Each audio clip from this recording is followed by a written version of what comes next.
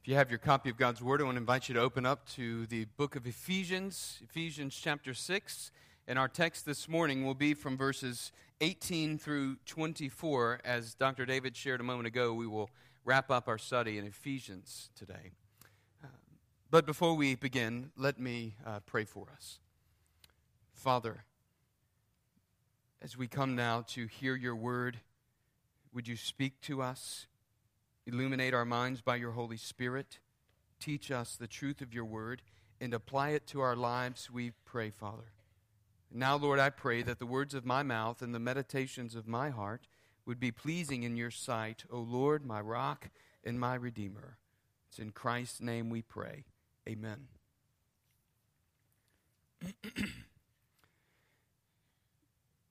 CNN ran an article December 9, 2004, about the war in Kuwait, and the title of the article read, "Troops Put Thorny Questions to Rumsfeld."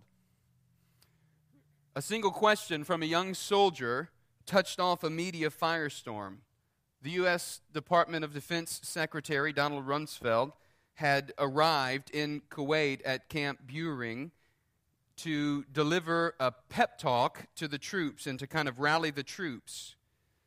But the article states the usually unflappable secretary found himself blindsided by a bold question. As news cameras rolled, Army Specialist Thomas Wilson of the 278th Regimental Combat Team stood up and asked Rumsfeld, "Why do we soldiers have to dig through the local landfills for pieces of scrap metal and compromised ballistic glass to up-armor our vehicles?" It was a tough question. I'm not exactly sure. I don't recall how Donald Rumsfeld answered. But one thing was clear, is that Specialist Wilson clearly felt that he was being sent into battle without proper protection. He knew that without proper protection, he was weak and vulnerable and susceptible to the enemy's attacks. And so this morning, though believers are weak against the enemy, as Paul has already shown, it's why we need to be strengthened in the Lord. Verse 10 of Ephesians 6, finally, be strong in the Lord and in the strength of his might. We need to be strengthened in the Lord. And so though believers are weak against the enemy, we don't share the same fear that Specialist Wilson shared. And the reason is because our Supreme Commander generously equips us, as we've been seeing over the last couple of weeks, he generously equips us with a belt of truth, with the breastplate of righteousness, with the gospel of peace, with the shield of faith, the helmet of salvation, and the sword of the Spirit. And it's precisely because we are weak that God has armed us with his armor. And though we are weak, what Paul is saying and has been saying and is saying to us this morning in the text we'll look at is that we are at our strongest defense against our enemy when we pray. When we pray. For it's when we pray that we actualize the armor that God has given us, or appropriate the armor that God has given us. He says, put on the whole armor of God, and it's through prayer that we appropriate this armor and we engage in the battle. And so this morning, as we look at this text, the title of the sermon, Every Believer's Battle, Prayer for the Weak. That's what prayer is for. It's for the weak. It's for those who know they're weak.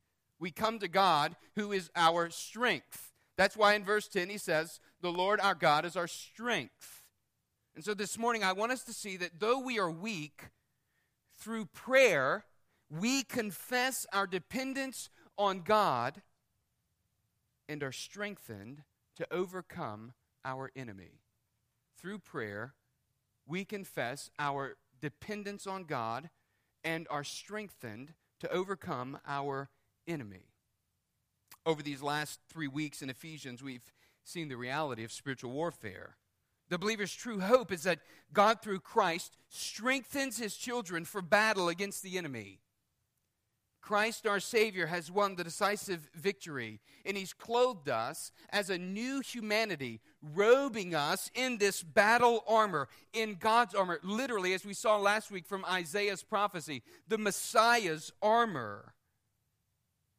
Therefore, there's an urgency for the believer to put on the whole armor of God so that we might stand firm in battle.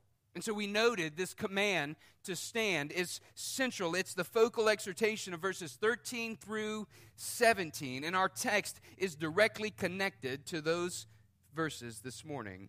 So the context of standing in spiritual warfare. The context is, rather, standing in spiritual warfare, in battle against our enemy, the devil. And so standing power in battle against the enemy begins with prayer. The devil wants to destroy the believer. Do you know that? He wants to destroy you. He wants to ruin you. He wants to stop you from being on mission with God. He wants to rob your joy. He wants to do that in any way he can. If it's introducing depression into your life, circumstances or situations that tear us down, it might be that. There's a whole host of ways that Satan attacks the believer. Don't forget, he's been around for a long time since the fall of creation. He studied humanity. He knows what makes us tick. He knows how to tempt us. He knows how to steal our joy. He knows how to introduce situations and circumstances that will pull us down and bring us down. And so he's not satisfied as long as you're walking with God and living for God. He's merciless, he's relentless, he's wise, and he's cunning. And he's not satisfied until you're defeated. And as long as you're living for God and pursuing righteousness and holiness, he won't stop.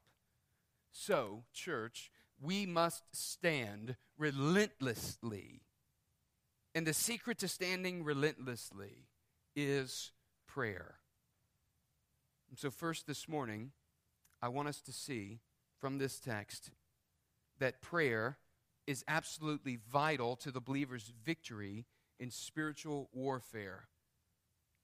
I'm going to begin reading in verse 18. Follow along as I read.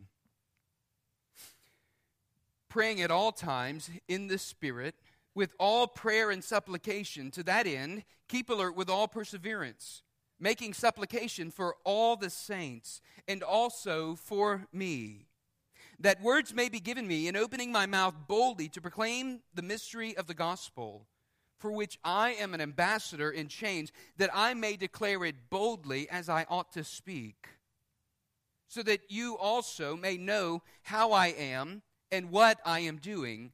Tychicus, the beloved brother and faithful minister in the Lord, will tell you everything. I have sent him to you for this very purpose, that you may know how we are, and that he may encourage your hearts. Peace be to the brothers, and love with faith from God the Father and the Lord Jesus Christ. Grace be with all who love our Lord Jesus Christ with love incorruptible. This morning, as we begin looking in verse 18, prayer is absolutely vital to the believer's victory in spiritual warfare.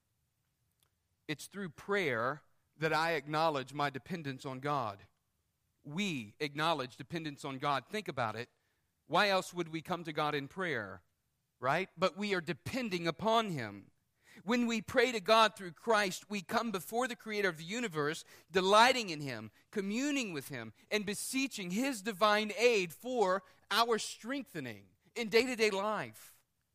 An often shared quote that's been attributed to Martin Luther says, "As it is the business of tailors to make clothes and cobblers to mend shoes, so it is the business of Christians to pray." You see, prayer strengthens the believer to fight, to stand in battle against the enemy. Prayer sends our enemy in flight. And that's what Paul is saying here. I mentioned last week what John Piper says about prayer. He calls prayer our wartime walkie-talkie.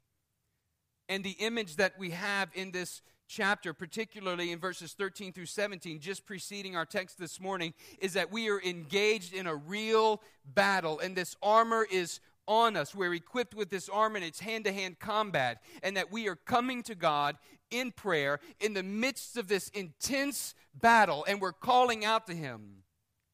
In prayer is this communication between the front line and our commander who's given us commands on what to do. And the believer is pictured here as standing firm in the midst of the battle, not stepping back, not falling to temptation, yet standing firm, advancing or defending and fighting against the temptations and the battle that's coming against us from the enemy. Prayer is the fundamental line of communication between the believer and the commander in arms. And it's through prayer that we discern God's leading, that we become moldable and pliable for heeding our master's command, that we become emboldened in standing against the schemes of our enemy. I shared 2 Corinthians 10:3-5 last week. Listen, again, I'll share it. For though we walk in the flesh, we are not waging war according to the flesh. For the weapons of our warfare are not of the flesh, but have divine power to destroy strongholds. We destroy arguments and every lofty opinion raised against the knowledge of God and take every thought captive to obey Christ. Because praying is the climactic activity of the believer's life. So the context of prayer in the believer's life is the spiritual battle that we're in. He says in verse 18, verse 18, praying at all times in the Spirit. Remember the connection between chapter 5, verse 18. He says, don't be drunk. That's dissipation. That's sin. Instead, be filled with the Spirit. There's a call for the believer to walk in the fullness of the Spirit. And here in verse 18, he says, praying at all times in the Spirit. And so when we pray, church, we're praying as Jesus taught his disciples to pray, as Dr. David led us this morning to pray, thy kingdom come, thy will be done on earth as it is in heaven, right? And when we pray this prayer, we are engaging in the kingdom of God and the work of the kingdom of God for God's will to come and be done in and through our lives. And listen, church, if this is our prayer, you can be certain that Satan is coming after you. When we are walking in God's ways, Satan wants nothing more than to stop us. And so when we pray, we're calling on God to further his mission in the world through us and to use us for his glory. And this transcends everyday activity in our lives. And so Paul gives us insight now on how to pray. How then are we to pray, brothers and sisters? Well, we're to pray for one another. We're to pray for ourselves, and we're to come before God with intercession and supplication doing this. And so here's the first way that we are to pray. He says, first, pray continually. Look at what he says, praying at all times in the Spirit. It means regularly and consistently praying. There was a man named Brother Lawrence. And Brother Lawrence was he lived in a monastery in the 1600s. He was a brother for the monastery, not a monk. But after he passed away, his writings were collected into this book called Practicing the Presence of God, or The Practice of the Presence of God. And here's what he said. He said, the most holy practice, the nearest to daily life, and the most essential for this, and the most, let me start over. The most holy practice, the nearest to daily life and the most essential for spiritual life is the practice of the presence of God. That is to find joy in his divine company and to make it a habit of life, speaking humbly and conversing lovingly with him at all times, every moment, without rule or restriction. Above all, at times of temptation and distress, dryness and revulsion, and even of faithlessness and sin. This is what Paul is saying. Praying at all times in the Spirit. Our days, church, believer, our days should be full of communing with God. What does this look like for your life and for my life? It looks like, as we're going through the day, having this open conversation with God in the midst of all that we do. It doesn't look like bowing my head, and I said this, I think, last week, bowing my head and walking down the street with my eyes closed, praying all the time. It looks like a continual conversation, and everything that we're doing it as if we're doing it unto the Lord. In all reality. And so when he says here, praying at all times and walking in the Spirit, praying in the Spirit, rather, at all times, what he means being filled with the Holy Spirit's presence, as he says in 5:18, or in chapter 1, verse 13, when Paul says, in him you also, when you heard the word of truth, the gospel of your salvation, and believed in him, you were sealed with the promised Holy Spirit, so that we might discern, and so that we might hear, so that we might know what the Holy Spirit is teaching us and leading us to do. And so this looks like being filled with the Holy Spirit's presence as we walk throughout our day and being in constant communication with the Father through the Spirit whom he has made to dwell in us. In fact, in what he says, that we were sealed by the promised Holy Spirit. Verse 14, he's the guarantee of our inheritance until we acquire possession of it to the praise of his glory. And so it is the Holy Spirit who's even keeping us and who's leading us. But then also we might discern the will of the Lord by his promptings. We see that in verse 17 of chapter 1. That the God of our Lord Jesus Christ, the Father of glory, may give you a spirit of wisdom and of revelation in the knowledge of him. And so we are to be keeping in constant conversation with God.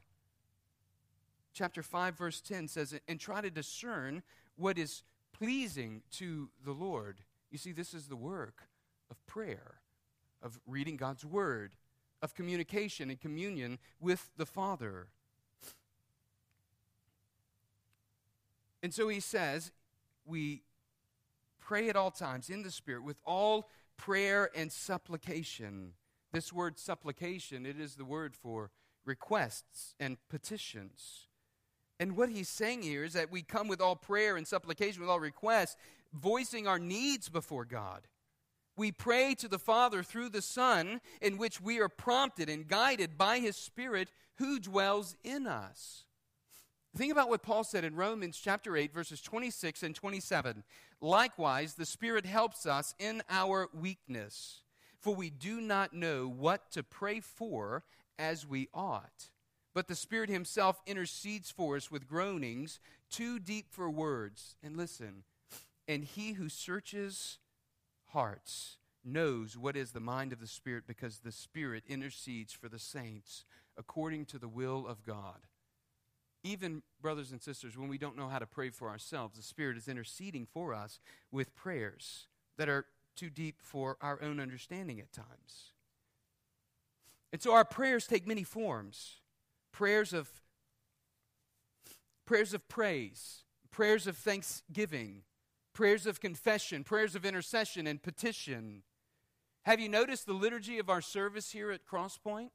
Of what we do in our corporate time of worship? We intentionally walk through these types of prayers every Sunday morning, because these prayers should be the rhythm of our daily lives. And so consequently, we seek to model them in the corporate worship that we have. And as we seek to model this in corporate worship, we believe this should be what we do in our private worship, coming before the Lord in prayer, praying at all times in the Spirit with all prayer and supplication, he says. But secondly, I want you to see that we're to pray vigilantly. We pray continuously, but we also are to pray vigilantly. He says, keep alert with all perseverance. To that end, keep alert with all perseverance. Like the watchman. Literally, he means here, keep awake. Don't fall asleep. When we're engaged in battle, no soldier is sleeping. He's standing and he's fighting.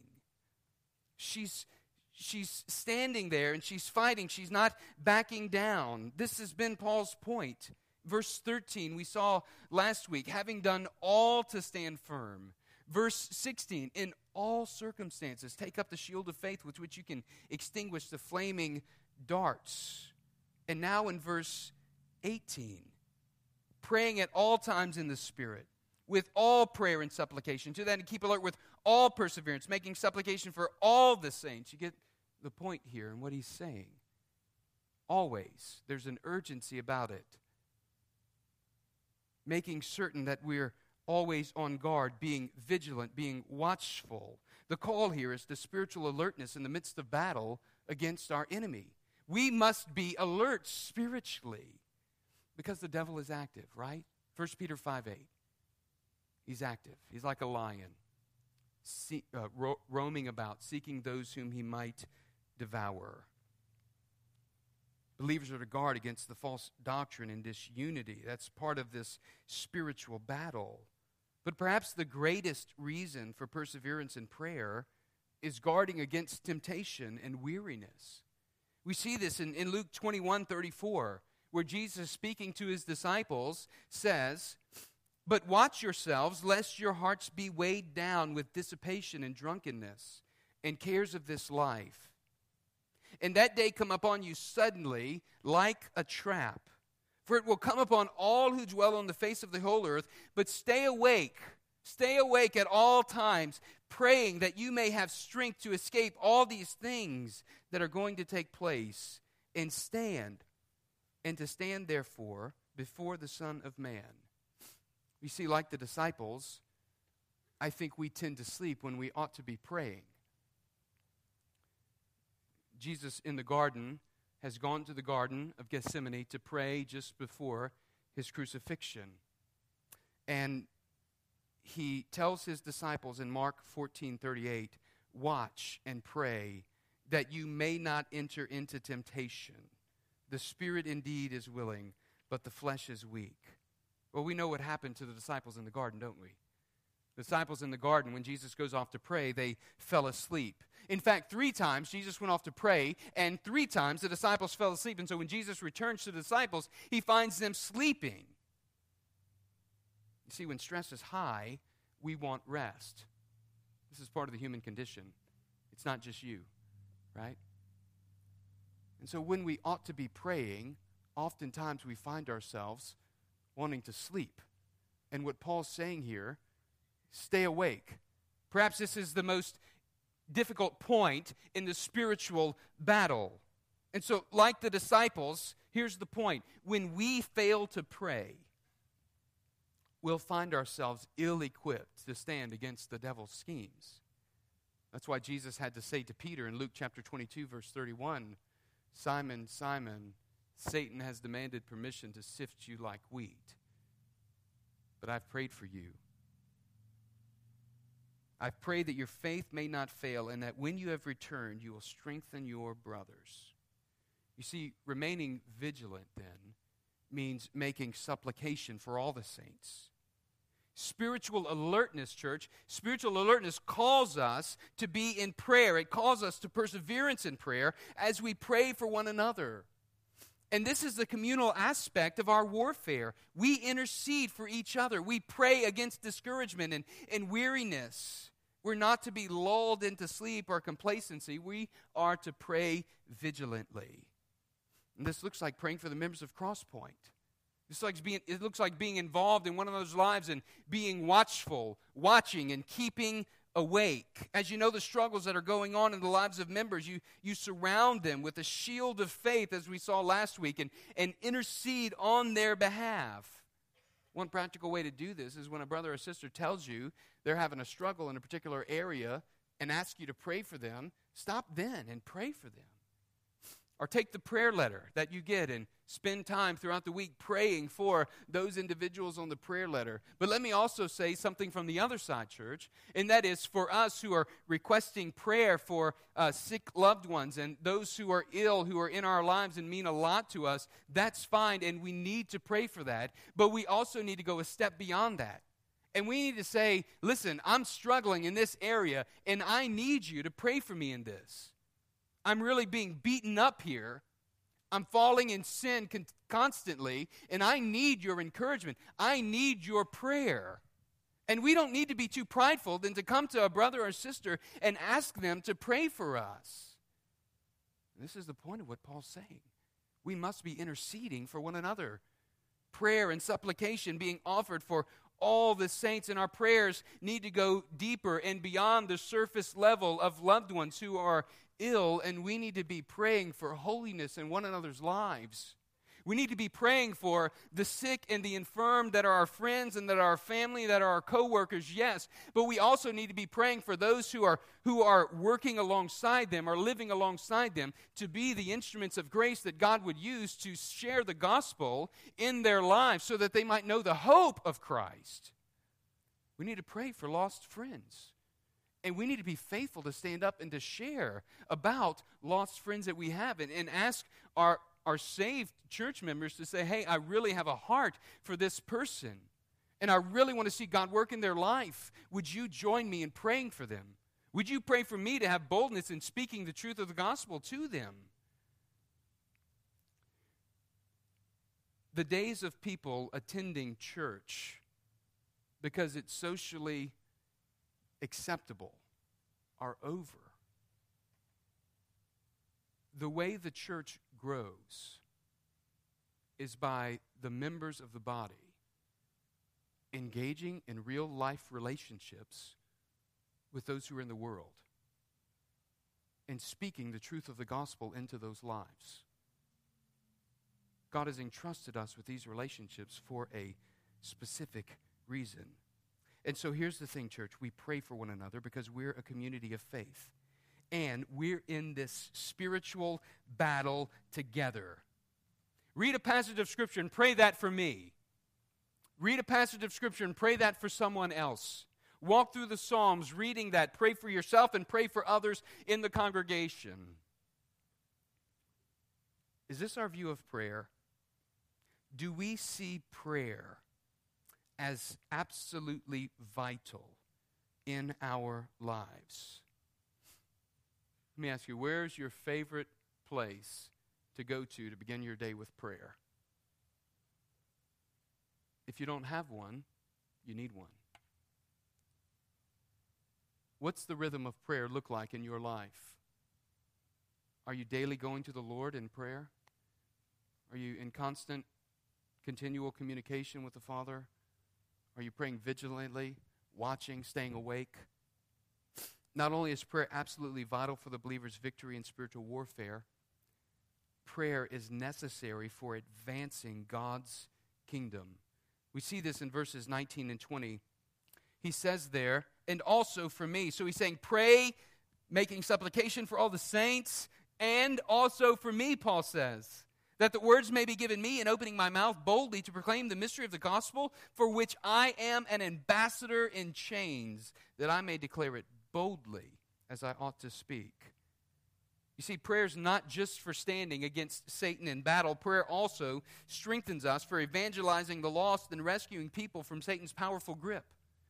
This was Paul's mission. We see it in Acts 26:18, where Jesus tells him, I'm sending you to open their eyes, Paul, so that they may turn from darkness to light, from the power of Satan to God, that they may receive forgiveness of sins and a place among those who are sanctified by faith in me. It's with this mindset that Paul says to the church, pray also for me. And here's what he's saying, asking them to pray for. He's saying, pray that I would have clarity in proclaiming the gospel. Pray that the words may be given to me in opening my mouth boldly to proclaim the mystery of the gospel. He's asking for prayer for right words for him when he opens his mouth and speaks God's word. The mystery of the gospel that he's speaking of, it isn't some unknown revelation in the midst of his preaching. No, it's that he would have clarity as he's communicating that God in Christ is reconciling sinful man to himself through Christ's death and resurrection. And then there's this profound mystery of how God brings men and women together who are of different ethnicities and who are at odds with one another as one new humanity in the church and brings us into a place of unity. This is the mystery of the gospel. That we might have peace with God and peace with one another. And this is what Paul is asking for prayer for.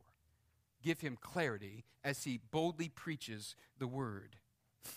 And like any nervous preacher, he says, pray for me that when I open my mouth, I'll be able to speak the truth of God's word clearly and freely and intelligibly. This ought to be our prayer too, church. I hope you are praying that for me, but praying for one another as well, not just for me. We pray this for all. But secondly, not only does he pray for clarity, he says, pray for courage. Pray that I would have boldness in verses 19 and 20. When you think of boldness in the New Testament, aside from Jesus, I think Paul is one of the names that comes to the forefront of our minds. We don't often think of Paul in needing prayer for boldness. Instead, he's one who demonstrates boldness so often. But perhaps here's the reason why. Because people were praying that he would have boldness. At the end of Acts, in Acts 28, 30 and 31, we learn of Paul's imprisonment, and in the midst of imprisonment, he's under house arrest. He's waiting to appear before the tribunal. And Paul, it says, for 2 years was proclaiming the kingdom of God and teaching about the Lord Jesus Christ with all boldness and without hindrance. Paul called himself an ambassador in chains. And yet it was his chief desire to declare God's word boldly. And so I would say, church, if Paul, the apostle, requested prayer for boldness, how much more ought we to be asking for prayer for boldness from one another? That we might be bold in opening our mouths, that we might be clear and courageous as we declare the gospel. And he says here in verse 19, or in verse 20, that I may declare it boldly as I ought to speak. Believer, it's highly probable that God has placed you in your vocation and entrusted you with the relationships that he's given you so that lost people in your life would hear the gospel proclaimed from your lips through the relationships that he has given you. It's highly probable. It's God's design and desire to use us, the church, in this way. So let me ask you, do we really believe that Jesus Christ died to reconcile men to God? I hope we say yes to that. Secondly, I would ask, do we really believe that Jesus is, as John 14:6 he proclaims, the way, the truth, and the life, and no one comes to the Father except through me? And if the answer there is yes as well, then I want to challenge us and encourage us to be bold in our living, bold in our proclamation. Let us pray for one another to clearly and boldly speak the gospel as we ought to speak it.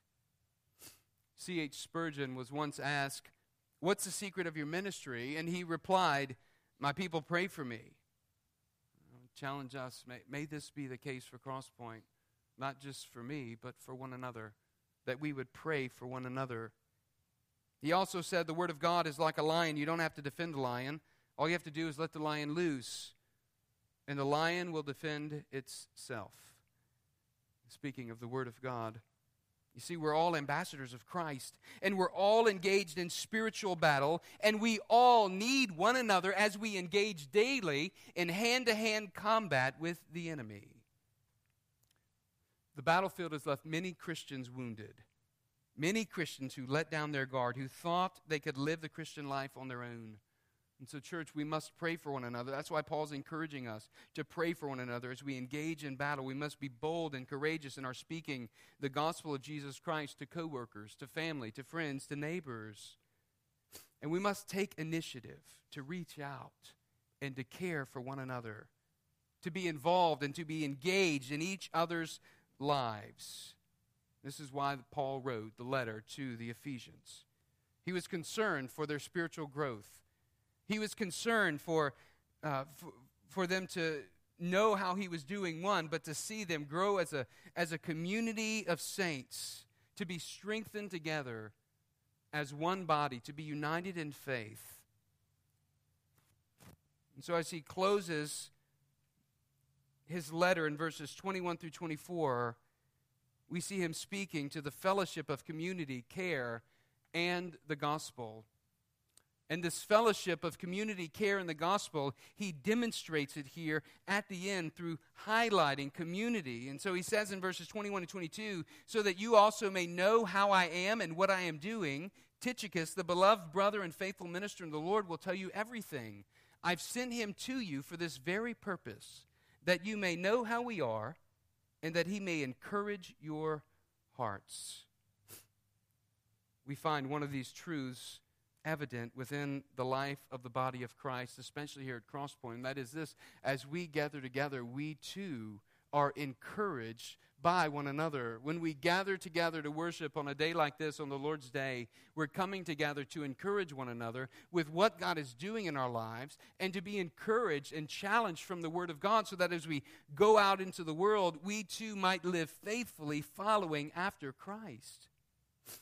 But also we see this element of care within the body. In verse 21, Paul speaks to, he says, so that you may also know how I am and what I am doing.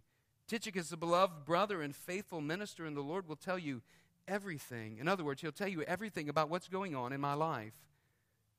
Paul knew that the church was concerned for him, and this speaks to our concern for one another, I think, in our daily lives. We are concerned for one another. And just like the church was concerned for Paul, we too are to show that concern for one another. And I think there's even a familial aspect here to the community of faith, where he calls Tychicus the beloved brother.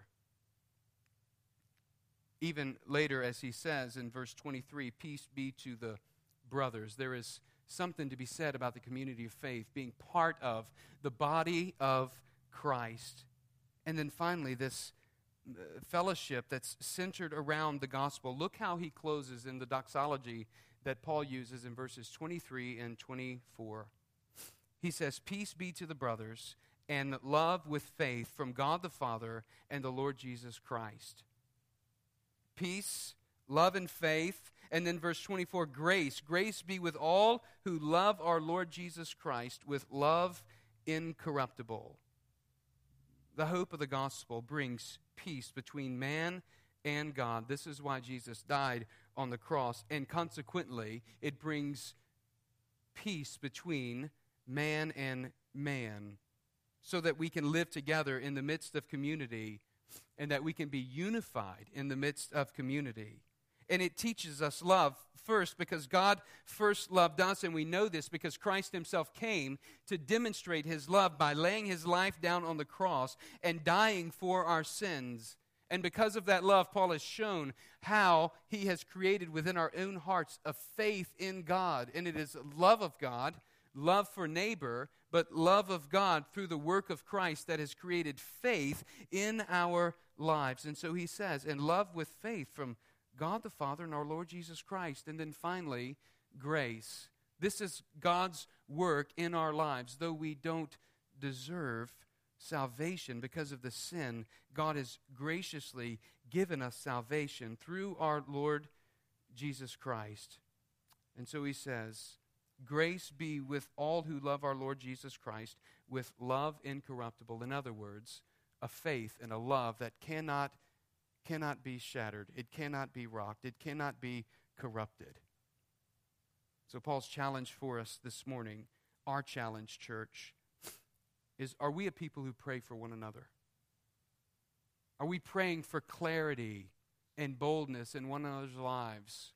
I want to invite you to do that this morning, to pray for clarity and boldness, to speak the gospel as you ought to speak it. Think about those whom God has entrusted you a relationship with, whom God has placed you in relationship to. Think about those in your vocation, how you can be a light in the midst of darkness. And then praying continually and vigilantly. Does this describe your prayer life? Does this describe my prayer life? That we are continuously going before the Lord in this communication, praying for our spouse and our children as we're walking through the day and spending time with them. Is this what it looks like in our lives? Are we keeping watch, keeping awake for one another, praying vigilantly? I hope that we are. I know that we all have room for improvement in this, and I pray that this will help us to understand God's design and desire for the church, for the community of faith.